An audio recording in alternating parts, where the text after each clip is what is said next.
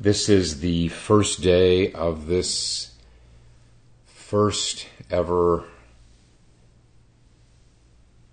remote session of ours, the June 4-day virtual session via Zoom. This will be a day of working the kinks out, mostly through technology, the technological kinks, which are more than I realized would be, and that maybe a lot of people. There's a lot of systems at work here.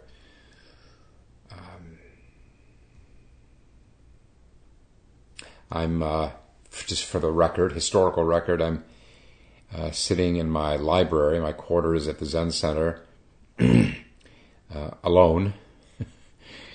I can appreciate these the troubles of adjustment that these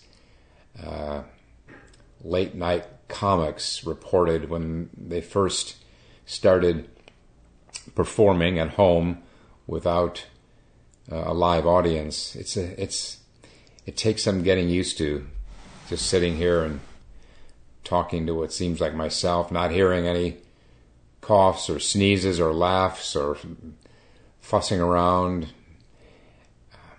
But I've done a few of these already, so it's already becoming more normal. So just kick off the Teishos for this session. I'm going to be reading from an anthology of Rinzai Zen teaching, and the book is called The Original Face. It's not the first time I've read from it, but it's been a while. I'm going to turn to a selection by a master,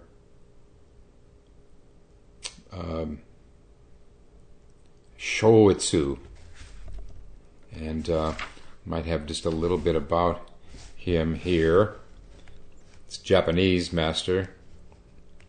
Most of the texts I comment on in Teisho are, in Sesshin at least, are Chinese masters.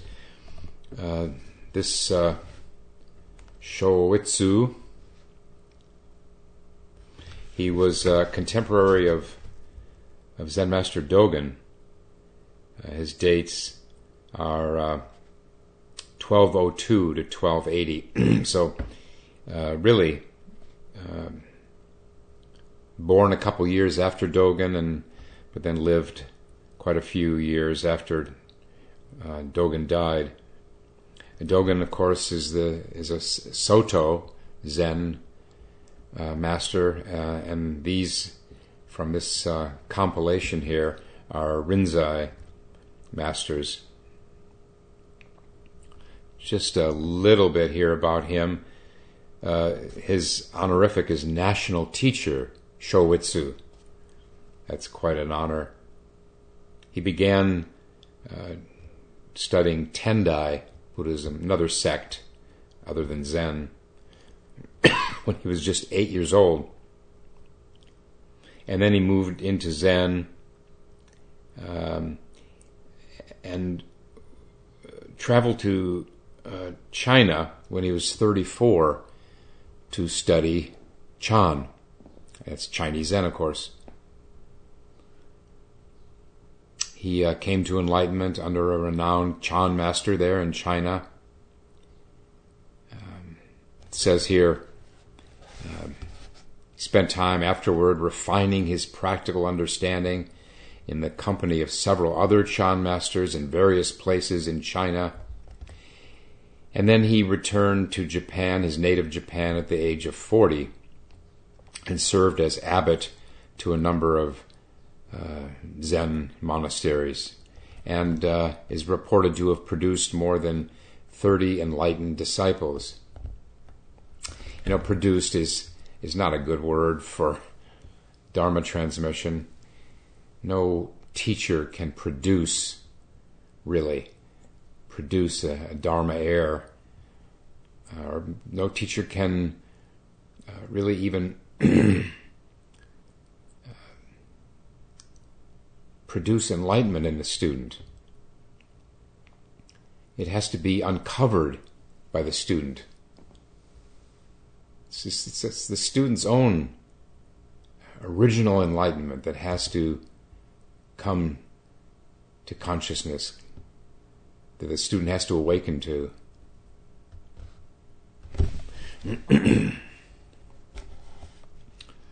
And here is Shōitsu, a letter to, doesn't matter who. This is what he says: in the direct teachings of the ancestral masters, there are no special techniques. Just to lay down all entanglements, put to rest all concerns, do zazen for 6 hours in the daytime and 6 hours at night. Let's pause there. There are no special techniques.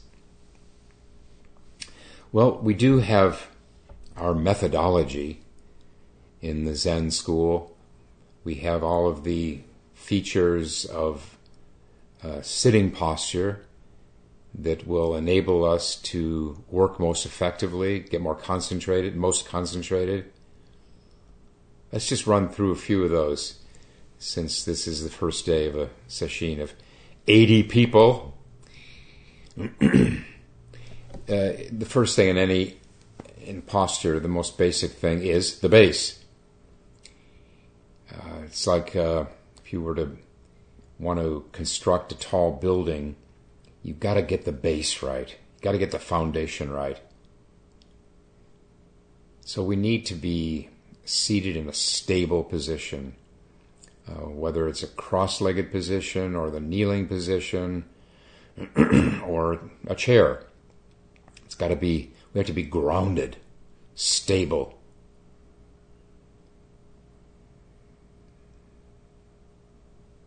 And that comes in the cross-legged position. It's with the 3 points, the 2 knees and 1 seat. And it's helpful in your sitting, in your seat, that if you can sit on your sit bones, it means not sitting back. Then you're not sitting on your sit bones. It's kind of leaning in, but without leaning forward exactly. It's not quite the same. Do use whatever cushions you need to get stable and still. And then, just not to get into too much detail here, to be sure the shoulders are relaxed, the back straight, of course. But what does that mean, the back straight? It means to have the spine stretched up. And that too can be a little elusive to understand what that means. It took me quite a few years to really understand it. I think the best way to understand it, that I have found, is to have a sense of stretching up the back of your neck, lengthening the back of your neck, pulling your neck, the back of your neck, out of your relaxed shoulders. And this will set the chin slightly down, just a little bit. You don't want the head dipping down at all. But there's a sense when the neck is stretched up that the chin, you can just do this now, feel it. The chin is slightly down and drawn in. Think of the chin, bringing the chin in, bringing it back like you're closing a drawer. This puts the ears in line with the shoulders and sets the shoulders back. If you're leading with the head, if your head is in front of your shoulders, then it's just not aligned the way we were designed. I never cease to be thrilled with watching a toddler sit or stand or walk. They have this natural alignment with their head back. It's just so inspiring. All these points about posture, we're not trying to force something that we're not designed to be in. This is our basic alignment. We're just trying to get back to it. We're trying to get back to it so that with our natural, straight alignment, we have fewer thoughts. That's all. Zen is very practical. There's no right or wrong with posture. It's not a aesthetic thing, although it is really magnificent to see someone in a really seasoned posture. It is beautiful. But it's all for the purpose of learning to detach from our thoughts. So this is all part of the Zen method. But maybe we can distinguish method from technique. Getting back to our text, Shōitsu says there are no special techniques. And that's maybe a fine distinction. I would say that techniques is more a mental thing. At least that's what I would warn people about, is not thinking that you can come up with some special way of working your mind to get deeper into practice. It's more simple than that. It's too complicated.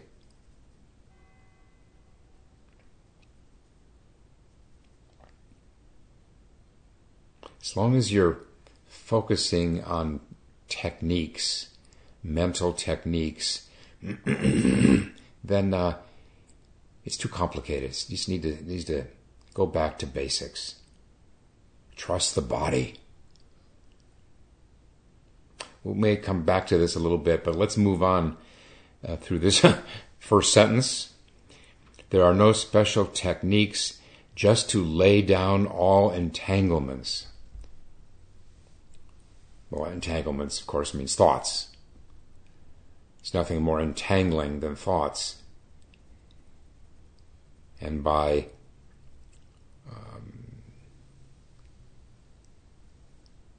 adopting the postural methods that Zen has taught for centuries, it's a one way of getting free of entangling thoughts. Put to rest all concerns. Well, it's pretty much the same thing. Our concerns come from our thoughts. Concerns are thoughts. And if we have a halfway decent posture, then those thought concerns will settle. They'll settle on their own. If we can be attentive to the practice we're working on, the breath practice or whatever it is we're doing, the koan practice. So concerns and thoughts and other entanglements all will settle on their own if we don't stir them up. And here's where we want to be really aware of this during this remote sesshin, when we're all dispersed and there are no monitors, or there isn't even anyone else. In most houses, there isn't even a second person to be disturbed by our fidgeting. And it's good to remind oneself that, fidgeting, the problem with fidgeting while you're doing Zazen is, yes, first disturbing others, but when there aren't others near you, then you don't want to fidget because it will stir up your own mind just a little bit. It's not going to be anything catastrophic, but the more we move, scratch or shift or fidget, the more we do that, the less settled the mind will be. The more we invite thoughts, disturbing thoughts, concerns, entanglements.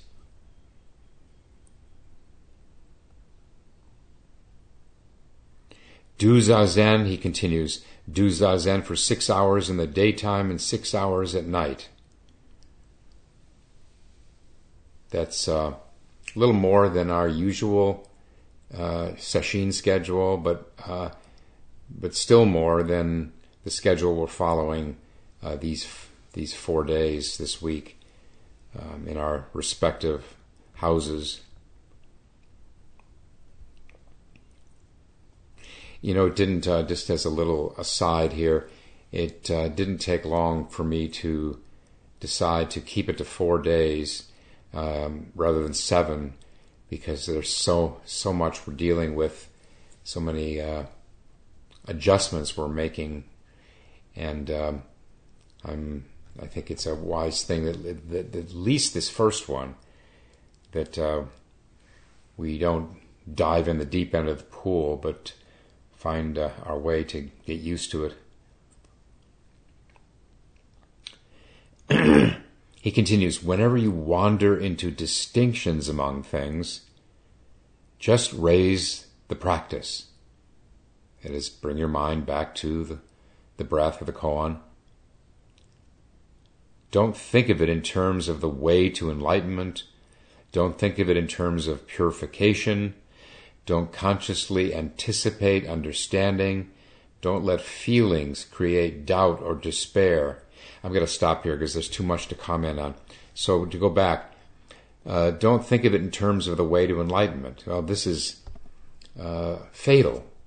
If while you're sitting, you're thinking of this as a way, the way to enlightenment, as you think of it as the means to an end. Fatal. Don't think of it in terms of purification. Well, it's just another concept. Why think of it in terms of anything? Why think? Don't consciously anticipate understanding. Well, what does that mean? Anticipate means thoughts. Don't let feelings create doubt or despair. Well, still, doubt comes up. It's not an uncommon thing, especially in sesshin at some point, but no, outside sesshin too. So doubt arises, doubt about the practice, doubt about oneself, and even discouragement. The translator here makes this despair. Don't let feelings create doubt or despair. How do we do that? How do we not let feelings of discouragement, sorrow, depression create doubt or despair? Well, by not lingering in them. But rather, when we notice the feelings, there's nothing wrong with feelings. There's no reason to call these things negative feelings. They're just feelings. When we notice the feelings, don't dwell in them. Don't be attached to them. And how do you avoid being attached to feelings?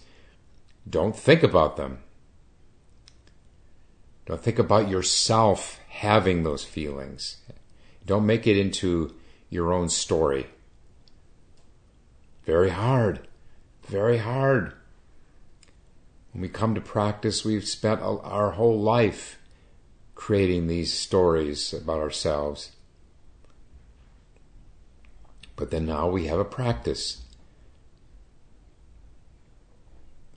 So, noticing, first is the noticing. Step 1 is noticing whatever there is, feelings or thoughts. And then step 2 is just bringing the attention back to the practice. So it's to neither deny the feelings or the thoughts, to neither deny them nor to cling to them, to neither suppress them. That's no real strategy for coming to terms with feelings. Neither suppress them nor dwell in them. And how do we do neither of those? You know. Back to the breath, back to the koan. Just this. And in his own words, he says, go directly in like cutting through an iron bun with a single stroke. That's what that means. Using this laser function of our mind, the way we can direct our attention, to use it to return to the practice we're working on. He says, where there is no flavor, no path of reason. Reason is part of the function of the so-called higher mind, our conceptual mind. We don't need reason. We don't want to monkey around with reason while we're doing Zazen. And then he says, without getting involved in other thoughts.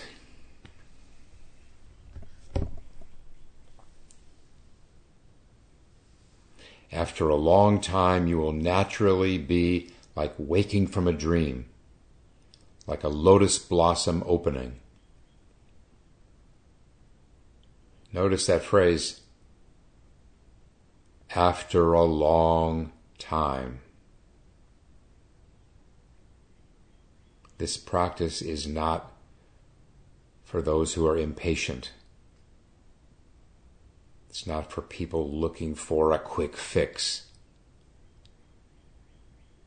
No enduring change happens except through steadfast work over a long time. If you want a quick change, take drugs and then expect the change to pass in no time.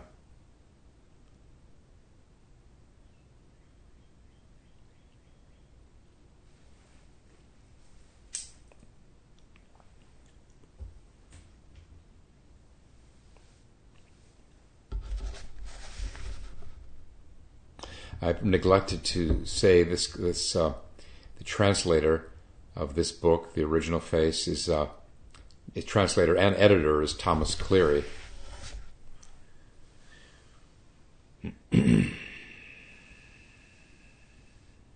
There's more here in this letter to this letter of Shōitsu to this guy, but I'm going to skip it and go to another selection in this book. Page 70.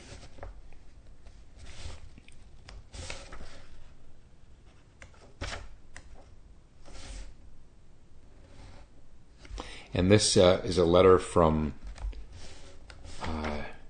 Daio Kokshi, National Teacher Daio. Just see there are a few words we have about him before we read this. His dates are just a little bit later than Shōitsu, also the 13th century, just extending into the 14th century.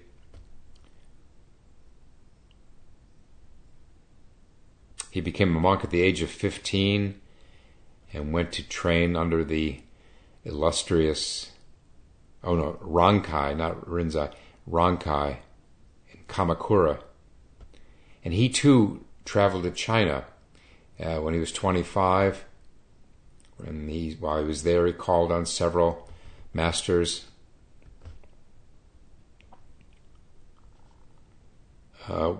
One night, as he stood up from his meditation seat, he was suddenly enlightened. And this is what he wrote as a verse.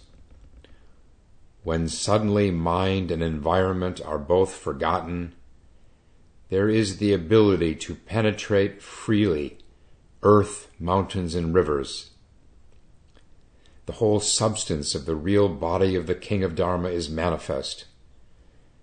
People these days face it without knowing it.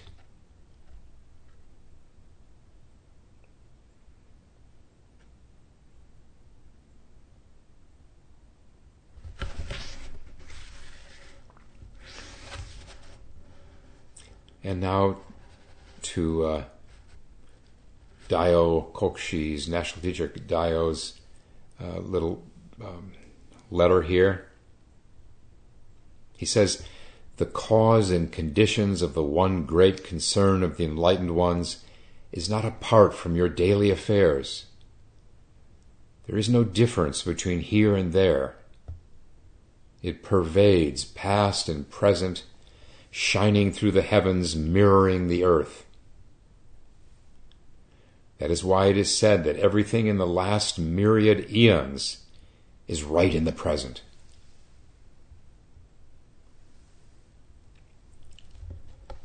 So this is a nice little reminder for sesshin participants who are all scattered around in their own homes that the causes and conditions of the one great concern of the enlightened ones is not apart from your daily affairs. Making a sandwich, going to the bathroom, taking out the trash, feeding the dog, chasing the dog,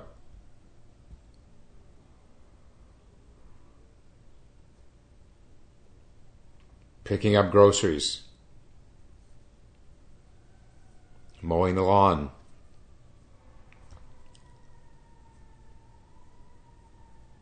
why would the central concern of the enlightened ones be apart from all of this? There aren't two worlds. There's just this. Here.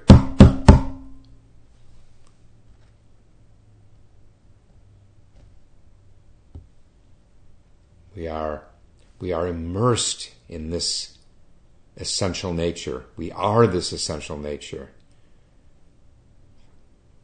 Fundamentally, there's no inside or outside. These are just arbitrary words.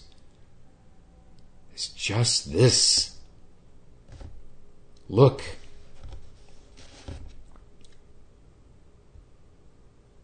He continues, before any signs become distinct, before any illustration is evident, concentrate fiercely, looking,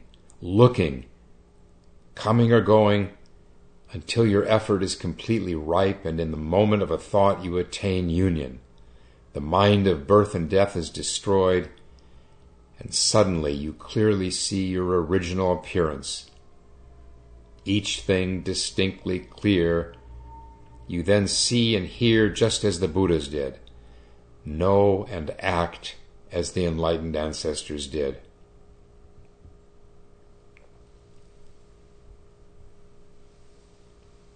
So concentrate fiercely, looking.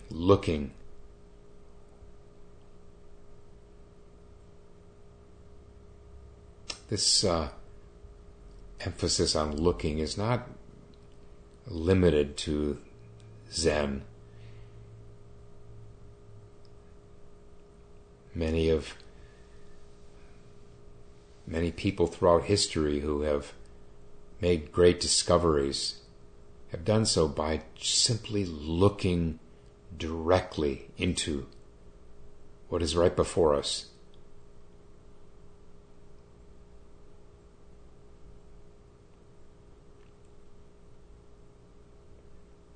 But to truly look and see is difficult if our mind is buzzing with thoughts. Thinking and looking are two different things. If we have a problem, and we're trying to figure it out. Figure it out means with the discriminating mind, with the discursive mind. If we're trying to figure something out, we're not looking directly.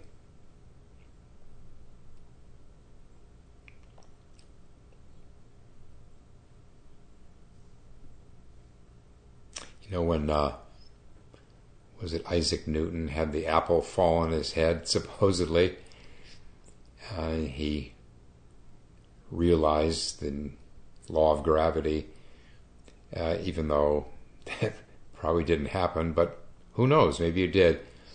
There was no thinking there. There couldn't have been thinking. Something that simple, that basic, gravity, bop in the head.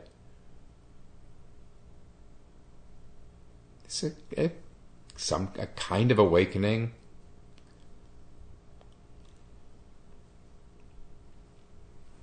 He must have been looking and not thinking. But he may have been doing a lot of thinking until he was purely looking.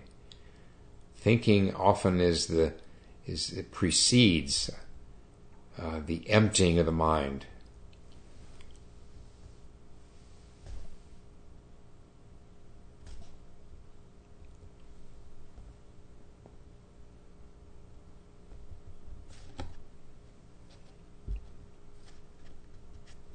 He says, until your effort is completely ripe. Well, that takes us back to over a long time, being patient. Ripening takes time.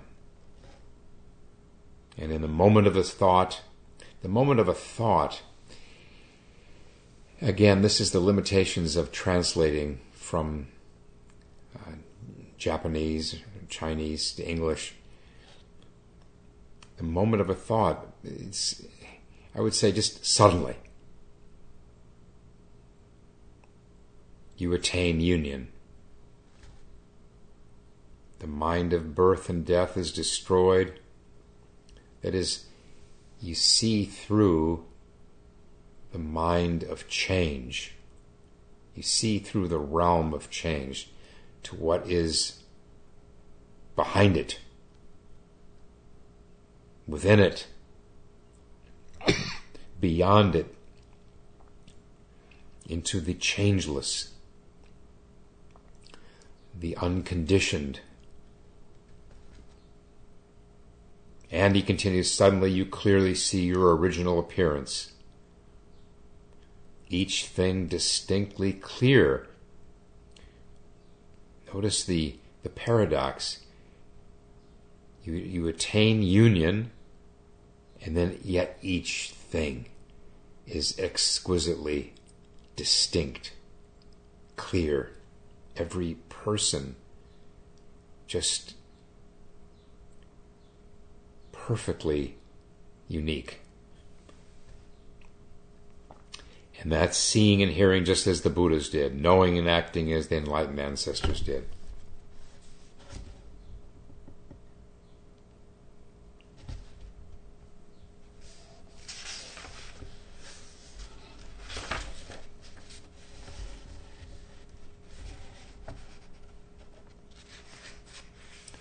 You know, we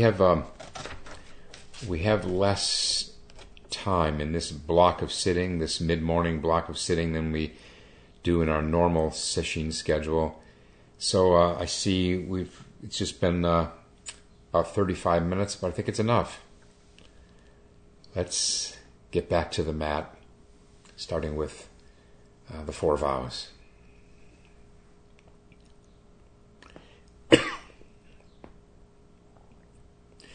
All beings without number, I vow to liberate. Endless blind passions, I vow to uproot. Dharma gates beyond measure, I vow to penetrate. The great way of Buddha, I vow to attain. all beings without number I vow to liberate. Endless blind passions I vow to uproot. Dharma gates beyond measure I vow to penetrate. The great way of Buddha I vow to attain. All beings without number I vow to liberate. Endless blind passions I vow to uproot. Dharma gates beyond measure I vow to penetrate. The great way of Buddha I vow to attain.